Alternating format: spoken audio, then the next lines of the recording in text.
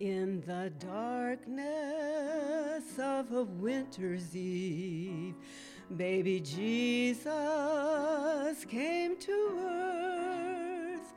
In the stillness, hear creation sing of the little baby's birth.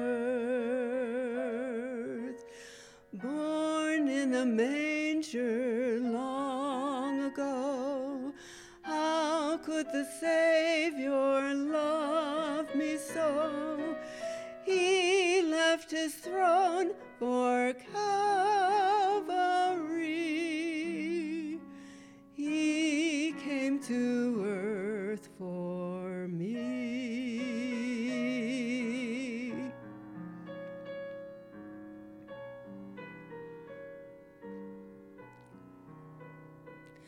I have nothing fit to give a king, but I long to do my part.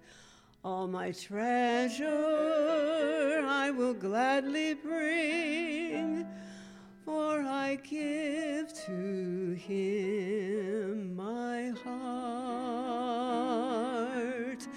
Born in a manger long ago, how could the Savior love me so? He left his throne for Calvary. He came to earth for me. He came to earth for me.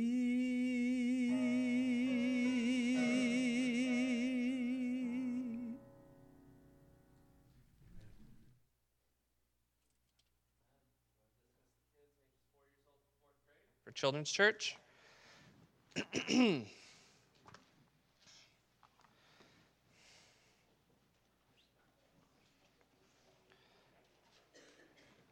Okay, our text is going to be in Hebrews chapter number 10.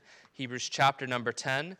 We started out last Sunday evening with a message from this text, and we're going to continue on through part of the rest of the chapter here.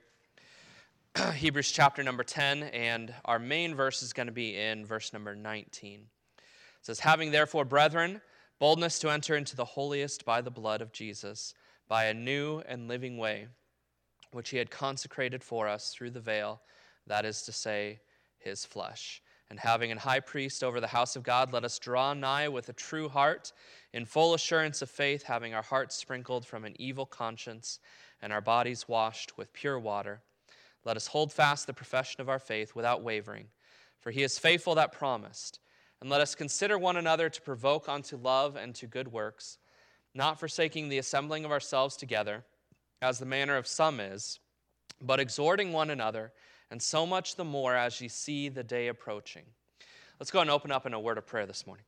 Father, I thank you for the gift of your Son, and I thank you for how much it cost you. And Lord, don't want to take that lightly. And Father, this text here gives us an application of your birth and what it means to our lives and how we should live because of it. And I just pray that you'll give me clarity of thought as I try to communicate your truth. We love you, Lord. In Jesus' name, amen. So last Sunday evening, we preached from the beginning part of Hebrews chapter number 10. And in Hebrews 10, our key verse really here is found in verse 5, which says, "Wherefore, when he cometh into the world, he saith, Sacrifice and offering thou wouldest not, but a body thou hast prepared for me." And so we're keying in on that phrase, "when thou comest into the world," which talks about what? The birth of Jesus Christ, right? This is about the incarnation. That's the technical term that we use for the birth of Jesus Christ. But the question we were asking on Sunday night was, why did Jesus have to be born as a baby in a manger 2,000 years ago? Why didn't he come as a ghost, okay? Or a spirit, or an animal, or any other thing? Why couldn't he have just come the way he was, right? Why was Jesus born as a baby? And so the author of Hebrews develops the answer to that question in the first section. And basically, in summary, it's this. All the good things that you have done, all the works, all the sacrifices you could ever bring to try to earn your salvation are worthless. They cannot give you salvation. You can be a good kid. You can go to church. You can give money to the poor. You can be nice. And it's not going to get you to heaven. And I talked about how a lot of times when we think about salvation, we think of a scale, a giant cosmic scale. And our good deeds and our bad deeds are on each side of that scale, right? And we think, if I just have enough good that it outweighs the bad, then I'll be able to get to heaven, right? That's how most of us think. Even if we wouldn't say it, that's the way that we live our lives. And yet that's not how it works. The best illustration of this is our legal system, right? Okay, if you go out and you murder somebody, are they going to let you go just because you are nice to people the rest of your life, or your whole life, or because you fed the poor, or you, Brother Dan, you probably could give me the answer. Would they let you go? Let you get off with murder if you just taken care of the poor and done all these good things beforehand? Nope, and I lost my microphone. No. Okay, so they're not just going to let you go because you were good all that other time. All those good deeds that you do, they don't erase the bad. It's impossible. In fact, that's what the text says. It is impossible. Actually, let's find the verse here. So it says, verse number 3 and 4. Okay, this is talking about the sacrifices that they would bring in the Old Testament, trying to atone for their sins. It says, but in those sacrifices there is a remembrance again made of sins every year. And now here's the reason why they had to do it every single year. For it is not possible that the blood of bulls and of goats should take away sin. Good deeds, sacrifices, worship, coming to church, it doesn't eliminate the sin that's in your life. It cannot do it. That's what the author was arguing in the first part of this text. And that is why Jesus had to come and be born as a baby, because those sacrifices were worthless. They didn't take care of sin. They didn't purge the conscience. They didn't accomplish your salvation. But there was a sacrifice that was needed, right? We are all guilty. For all have sinned and come short of the glory of God. There is none righteous, no, not one. There's none that seeketh after God. They're all gone out of the way, right? That is all of us. Everyone in this room. We are sinners before God. And the wages of sin is death. We all deserve judgment. In fact, Hebrews in chapter 9 says that as it is appointed unto man once to die, we will all die. But what comes after that? The judgment, right? That's where we are. That's what we deserve. And the judgment is not something you're going to get out of. The punishment for our sins is death, but it is the second death, which Revelations describes as an eternity in the lake of fire. That is the second death, and that is the punishment for our sins. And so a sacrifice had to be made to accomplish our salvation. And that sacrifice, according to Hebrews, was a bodily sacrifice. Jesus Christ came. He was born in a manger so long ago. Is that how the words go? Okay, so born in a manger so long ago. But why was he born? Why a baby? Because he would grow up one day, he would live a perfect life, and he would die physically on a cross for my sins and for your sins. They would beat him, they would hang him on the cross, and he would die in place of us, basically taking the punishment that we deserve. But we know Jesus Christ was killed, he was buried, but he rose again the third day, triumphant, victorious over the grave. And that is why Jesus needed a body, because he had to die for our sins. He had to bodily pay the penalty for our sins. He had to sacrifice himself. And so that's the purpose for the incarnation. That was the whole message on Sunday evening. Today, though, we are going to be looking at the application for the incarnation. So Jesus came as a baby. He died physically for our sins. What does that mean for us today. And so if we turn to our text in verse number 19, there's a couple things I want to point out about this verse here that lead us into our applications here. But verse number 19 says, having therefore, brethren, boldness to enter into the holiest by the blood of Jesus Christ. Notice the word therefore. Okay, therefore is telling us this is the application of what I have just told you. Because Jesus came and bodily died for your sins, because you could not pay the penalty for your sins, therefore do this. Okay? Having therefore, brethren. Brethren is also a key word because he is talking to Christians, right? He is talking to Christians. Because Jesus Christ has sacrificed himself and made the way for us to enter into heaven. He has paid the sacrifice once for all for us. We can have boldness to enter into the holiest by the blood of Jesus Christ, by a new and a living way, which he hath consecrated for us through the veil, that is to say, his flesh. In the Old Testament, people didn't have access to God. They had to come through a priest. The priest had to offer sacrifices, but only one man once a year could go into the holy place where God's presence was to be found.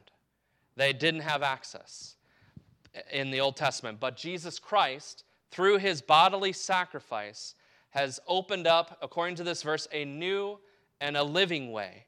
And what is that new and that living way? According to the text, it's his flesh.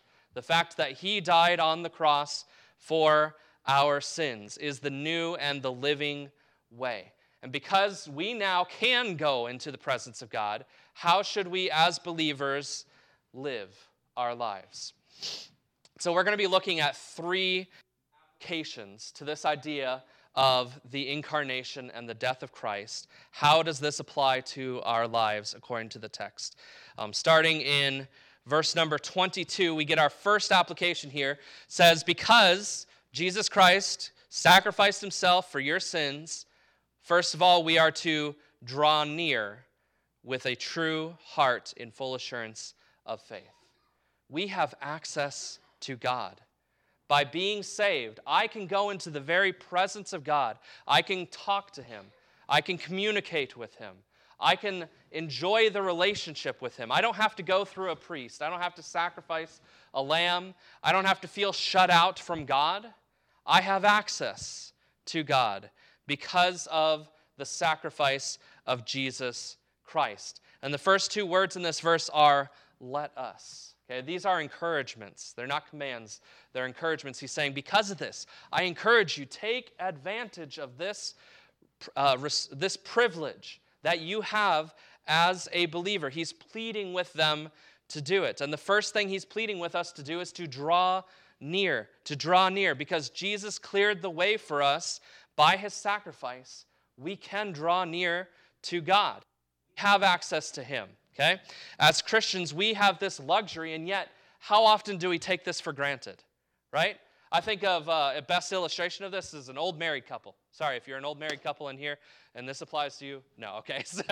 But how often do you get old with somebody and you begin to take them for granted? Right?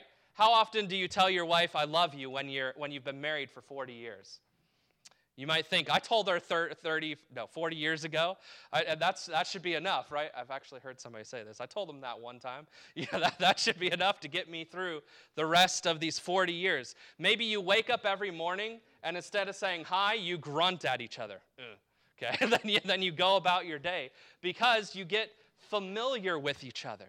You take for granted your relationship. How passionate are people who have been married for 40-some years? Honestly, I've seen, like, Dr. Childs at Ambassador. He was, I don't know how old he is. Luke and Amanda aren't in here to help me out either, okay? But he was in his 80s when he was teaching at Ambassador, okay? And he and his wife, they had a passionate relationship at that age, you know? And that so oftentimes, that's not the case, though, right? We grow cold over time being married. I've been married for 13 years, and I know I'm probably not as passionate about my wife as I was when I first got married, right? I don't take advantage of the privilege of the relationship that I have. And as Christians, this is how we live a lot of times. We get saved, And over time, it becomes old hat to us. We come to church because it's expected, because it's usual. We're not excited about it. We don't care anymore. I've been saved for going on now 29 years, okay, that I've been saved. That's most of my life, period, okay? So, and just to tell you a little bit about my testimony, I would consider myself a first-generation Christian because even though my dad got saved before me, it was like a few days, okay? We got saved in the exact same week. My family, before we became Christians, my dad was raised in an atheist's home, okay? They hated God. They didn't want anything to do with God, okay? My mom grew up in a Catholic home, okay, but it was really diehard Catholic. In fact, I almost didn't exist because both my grandma and my mom considered becoming nuns, okay? So there would be no Jason Shirk today if that had happened. But that's my family background right there. And so when it came down to me growing up, we didn't go to church at all. That one time when our house burnt down and they were donating toys to us, okay? That was the only time that we went to church my entire life. We did not have this experience of being raised in a Christian home for those first beginning years of my life. But then my dad started looking for answers because he saw everything that was happening in this world, you know, and that was the 90s, not even today. And he was like, this world is going to end sometime soon because the world is chaos. And so he started to look for answers. And we rented a Christian film called A Thief in the Night. A Thief in the Night was about the rapture, how Jesus is going to come back. He's going to gather up all the believers. And then the world is going to go through a period of 7 years of tribulation, judgment. There will be heat off the record. There will be plagues of locusts that will eat up things. The seas will be turned to blood. The sun and moon will be darkened during this time.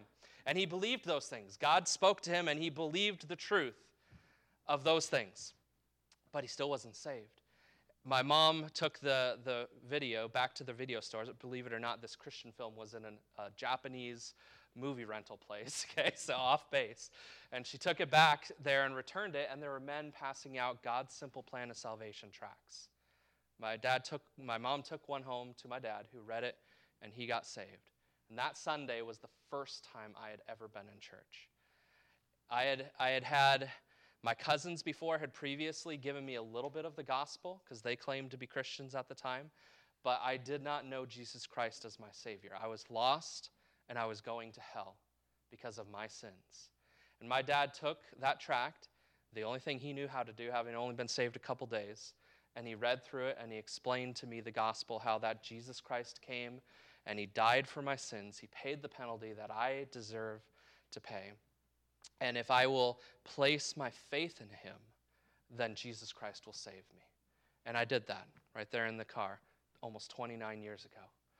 But again, thinking back, though, to Ephesians, the message we preached on Ephesians about dead orthodoxy, right? And how we sometimes forsake our first love. We forget those days. We forget that relationship. And just like our marriages, our relationship with the Lord grows cold because we're not taking advantage of the privilege we have to draw near to Jesus Christ. So maybe you've been saved for 30-some years. Can I challenge you with something? What are you getting out of your relationship? Is it cold, dead, and stale? Or are you taking advantage and drawing near? Maybe you say, Jason, I read my Bible and I pray, but it seems like I'm not getting anything out of it. This may be controversial to say, but I want to say this, okay? Maybe you're doing it wrong, okay? Maybe you're doing it wrong. If you're just reading your Bible to read some words on a page, go read Shakespeare, okay? If you're just going to read the words on a page to get it done with, you're doing it wrong. That's all there is to it. If you're praying, and God is a soda machine that you put your coins into just to get something from him, you're doing it wrong. He is a real living person, and we can have a relationship with him. We can draw near to him. We can talk to him, and he can communicate to us through his word. And you seriously need to ask yourself, if you're not getting anything out of your relationship with the Lord after 30-some years walking with the Lord, there has to be something wrong. Wake up. Realize that. You have access. You can have that relationship. God's not standing behind a curtain saying, I don't want anything to do with him. Or, you need to work harder to make this relationship work because I don't want to talk to you. I don't want to have anything to do with you. That's not God. He's not hiding from you like that. He wants relationship with you. And as a Christian, we have the privilege to draw near, to approach to him, to come into his presence. But we don't take advantage of it. How many of you even read your Bibles every day? I mean, I don't want you to do it out of legalism, out of just to get it done. But if you're not even doing that, you're not taking advantage of the privilege that you have. Period. That's it. You're not taking advantage of it. If you're not praying, you're not taking advantage of the relationship because you're not even trying. Imagine waking up and not even talking to your wife all day long. And then you get up the next day and do the same thing again. And before you know it, it's Sunday and you haven't even talked to your wife the entire week. Some people live that way, okay? But that's how we live with God. We don't take advantage of our privilege to draw near to him. And this is how this all ties back to the incarnation. Think about what it cost Jesus Christ to give you that access. God didn't just wake up someday and say, you know what, I'm forgiving all your sins, you now have access to me. No, the way that you got access was because Jesus Christ died for your sins. That cost him. God didn't have to leave heaven, be born of a virgin, and come and die for your sins. He gave up the riches of heaven, the glories of heaven, according to Hebrews. He gave up those things to come down and to die for your sins. And we treat it like it doesn't matter. We've let our relationships grow stale and grow cold and grow dead. So the first privilege we have here is that we have access to draw near to God. But notice it says here, draw near with a true heart, with sincerity. How many of us fake our relationship because we think other people are looking, or we want to feel good about ourselves? And we're not true, we're not real, we're not sincere, we're not authentic in our relationship with God. Now, here's something for you. You can't come to draw near to God sincerely if you don't even know Jesus Christ as your Savior. For you, it's just a game. You have to know Jesus Christ as your Savior to come to him sincerely. But my challenge for the Christian here is take advantage of your relationship and draw near with authenticity, with sincerity, with truth. So let us draw near with a true heart, and then it says, in full assurance of faith. We can be assured that God is not just going to kick us out of the room when we come, right? We have full assurance. But how do we have that assurance? How do we have that confidence? It's of faith. Because we have placed our faith in Jesus Christ, we know that we can come before God and we can have a relationship with him. So we are told to draw near with a true heart in full assurance of faith, because having our hearts sprinkled from an evil conscience and our bodies washed with pure water. Now that's symbolism there, referencing back the Old Testament sacrifices, but it's saying this: because Jesus Christ dying on the cross for your sins and your faith in him have saved you, your conscience can be clean. It is clean. It is washed. It is made pure before God. And so therefore, because of that, we can be confident to come before God and to draw near to him in relationship. So the first thing we're challenged here is to draw near in sincerity of heart, in full assurance of the faith. And I think of John 4, verse 24. We've talked about this on Wednesday night when we just introduced the fact that God is a spirit. John 4:24 says, God is a spirit, and they that worship him must worship him in spirit and in truth. Okay? And cross-reference in the book of Hebrews. Let's go ahead and turn there to Hebrews chapter number 4, because if you're thinking, you know this verse, most of you do, your mind's going to go to this passage right here.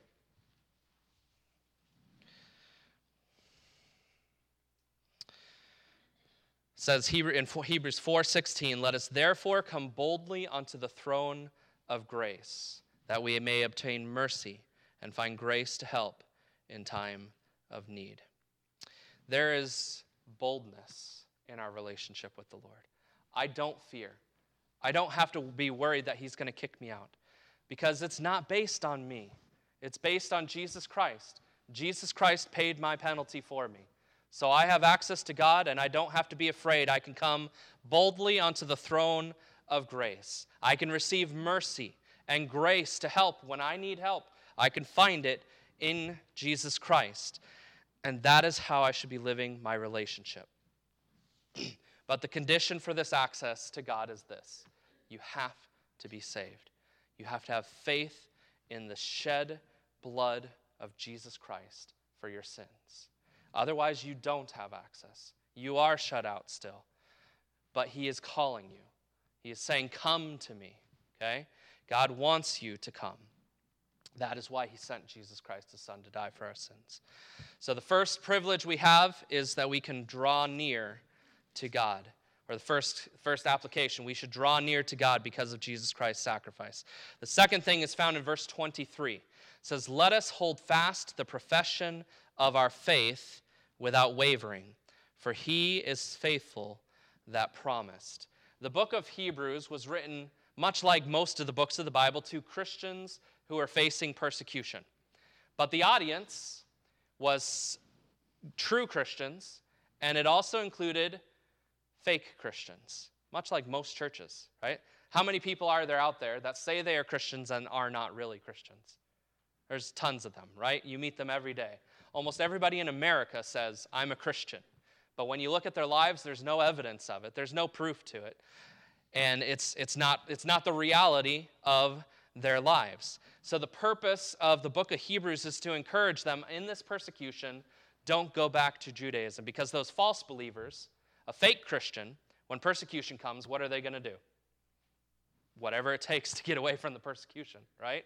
I honestly think that when America goes through persecution, many churches will shut their doors because they're full of fake Christians, and fake Christians don't continue on during times of persecution.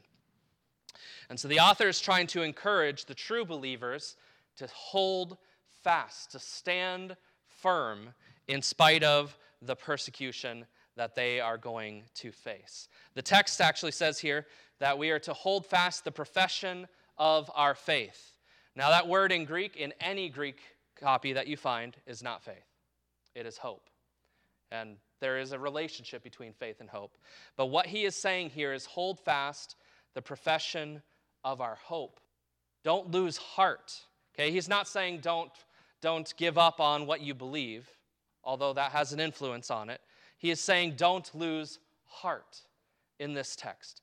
Because of the persecution that you're going to face, don't lose heart. Let us hold fast to the profession of our hope without wavering, okay? Without hemming and hawing, like, I don't know if I want to do this or not. Kind of like, I won't use Mrs. Carsey's with the roller coaster rides again, but imagine you're the person who's getting in line to ride on a roller coaster, and they get up close and they see all the dips and falls and the loops and everything, and they start saying, I don't know if I want to do that anymore, right? Okay, that's wavering, okay? So don't let the hard times pull you back from the Lord. That's really what this is getting at. Don't lose heart in your relationship with the Lord. Don't take a step back and cringe away from him because of what you are going to have to face. And this goes along with drawing near. Sometimes it's easier to draw near when everything is good, although I don't think that's actually the case.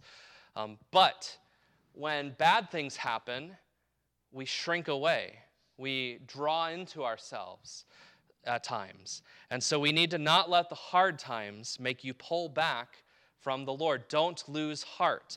Matthew 11, verse 28 through 30 says, come unto me, all ye that labor and are heavy laden. Now, is labor and heavy laden, are those easy or hard things? They're hard things, okay? Come unto me, all you who labor and are heavy laden. And what does he promise? I will give you rest. Take my yoke upon you and learn of me, for why? I am meek and lowly in heart. Jesus is revealing his heart right here. He's literally saying, this is my heart. I am meek and I am lowly. So we come to him because he is meek and he is lowly, and he says, you will find rest unto your souls, for my yoke is easy and my burden is light. So those of us who are beaten down by work or burdened by circumstances outside of our control, Jesus tells us to do what? He tells us to come. Come to him. Again, we have access, okay? Don't lose heart. Come to him, because I am meek and lowly in heart. Christ is gentle and he is humble. He is kind and he cares. And because he cares, we should not lose heart. Not only is he kind and gentle and humble, but according to Hebrews 10, it says here, we should not lose hope for he is faithful that promised. Jesus Christ will do what he has said he will do. Okay? Every promise in the Bible that Jesus has given us, we can be confident that he will do those things. In Joshua 21, verse 45 says, There failed not one of any good thing which the Lord had spoken unto the house of Israel. All came to pass. Everything that he has promised, he will do. He will accomplish it because he is faithful.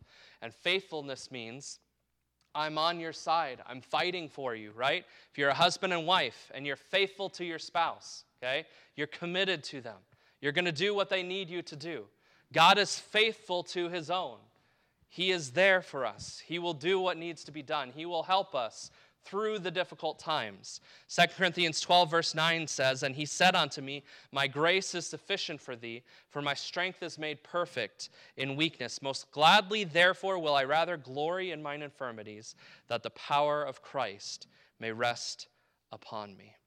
All the strength that we need to stand firm, to hold fast, to not lose heart in difficult times, is found in Jesus Christ. Okay? It's not like an army of 3,000 people is coming and you're the only one to stand in their way and fight them. That's not what's going on here. All the crushing weights of the world coming down upon you. You're not standing there alone. God is standing there beside you to help you to stand firm. And so we should stand firm, don't lose heart, because he is faithful. He is standing there with us. So Jesus Christ has given us access to God. Let us draw near with a true heart. And because of that, we should not lose heart. We should hold fast the profession of our hope without wavering, for he is faithful that promised. Now, the third thing here is found in verse 24. Because of the incarnation and the death of Jesus Christ bodily for our sins, we should consider one another to provoke unto love and to good works. If you want a simple point, provoke one another, okay? That's what he's saying. Because holding fast is not always easy. It's not always easy to stand firm, to not lose heart, to not give way when the waves come crashing in on you. But God has given us a church, a body to help us. That's one of the purposes for the church, right there, is to help us stand firm when we don't feel like we have the strength to do so. The phrase here says, literally, when it says consider one another, it means to pay attention to one another, to be looking to look at each other's lives. As Americans, we're so private. We think, my life is my business and nobody else should get involved, right? But that's not what the church is. The church is getting involved, right? It's like a family. If you have a family member who is on drugs and they don't show up for a whole weekend for some reason, what are you going to do? You're going to go look for them. You're going to find them. You're going to get them the help that they need. If your sister runs away, okay, I've had this happen. Your sister runs away. Are you just going to sit there and play your video games? No, that's not what family is. We go and we help other people. When you see there's a problem, you have to involve yourself because you love and because you are a family. And that is the church. We are not a collection of individuals. We are a group of people. We are a family. And we are to consider, we are to pay attention to what is going on in each other's lives. If you see somebody who hasn't been to church in a month, does it ever cross your mind, why are they not here? What's going on that caused them to skip out? Right? If you see somebody who used to be so enthusiastic and excited at church, and now they come and they sit and then they walk out the door as soon as it's over with. Do you ever ask yourself what might be going on? Maybe they lost their job. They can't pay the bills. I think a lot of times we forget something, especially during COVID. When COVID hit, People were out of work for how much time? 2 weeks. How do you pay your bills? How many of us even stop to think about that question for everybody who got sick during COVID? To say, how are they feeding their family? How are they taking care of themselves? Is it just a credit card? Is that what we're forcing them to do? Because we weren't paying attention. And this happened. I know it happened here. Okay? I know it happened. Because we aren't paying attention. And we are told here to pay attention to one another. But what are we told to pay attention to? Is it just the bad things that are happening? No, actually here it's telling us to pay attention and to provoke them to good works and unto love. Not just the bad things, not just pay attention to the bad things, but to encourage them in the good things that they need to be doing. Now, provoking. You think of provoking. Provoking is a pretty negative word, right? You think of two guys walking down the street, and they're bumping into each other, and then they start getting into a fist fight. They provoked each other into a fight, right? But you can provoke somebody into good works, to doing good things. But how do you do that? You open your mouth. You say something, right? You encourage them. You come along and say, hey, have you thought about doing this? Or this might be a good solution to this problem. Or I've noticed that you haven't been to church in a month. Why? What's going on? How can I help you?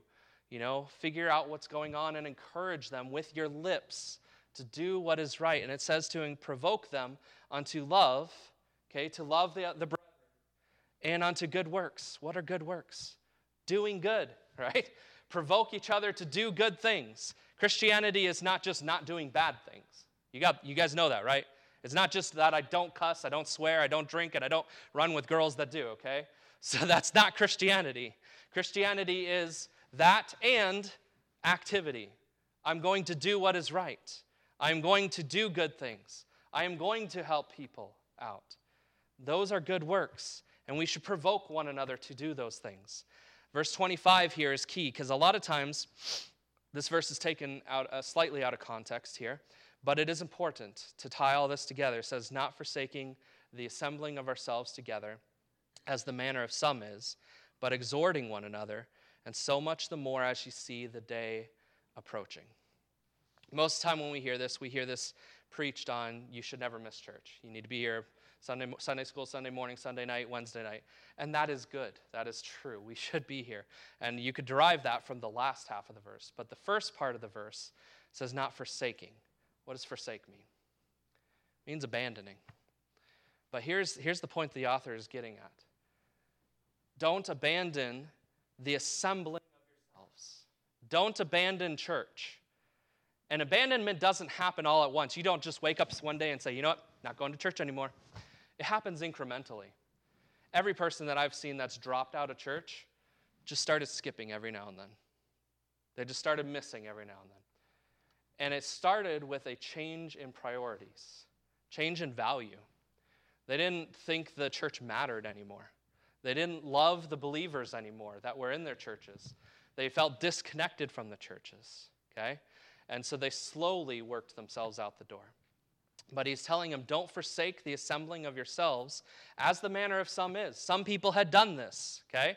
And again, in order to understand this, you got to understand what's going on in the book of Hebrews. Persecution's coming, and some people are leaving church altogether to avoid that persecution. As long as you don't think I'm a Christian, I don't get persecuted, right? Okay? So he's saying, don't forsake the assembling of yourselves as the manner of some is, but, and here's the important part, exhort one another.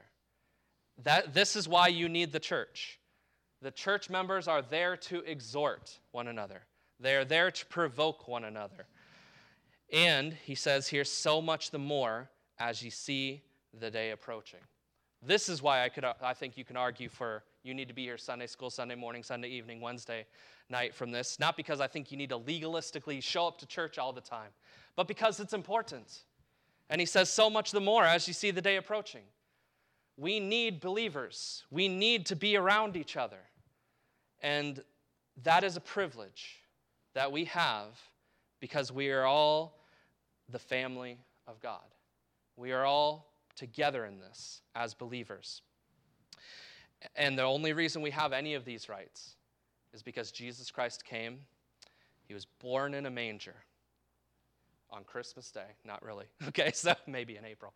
Okay, so he was born in a manger, and then he lived his life perfectly as the Son of God, and he died on a cross. Because our sins are forgiven. We are in Christ. We are made a new family. We have given access to God. We can stand firm and not lose hope. And because of that, we should be provoking one another, encouraging one another in their walk with the Lord. And so much the more as you see the day approaching. We're going to go ahead and have a time of invitation.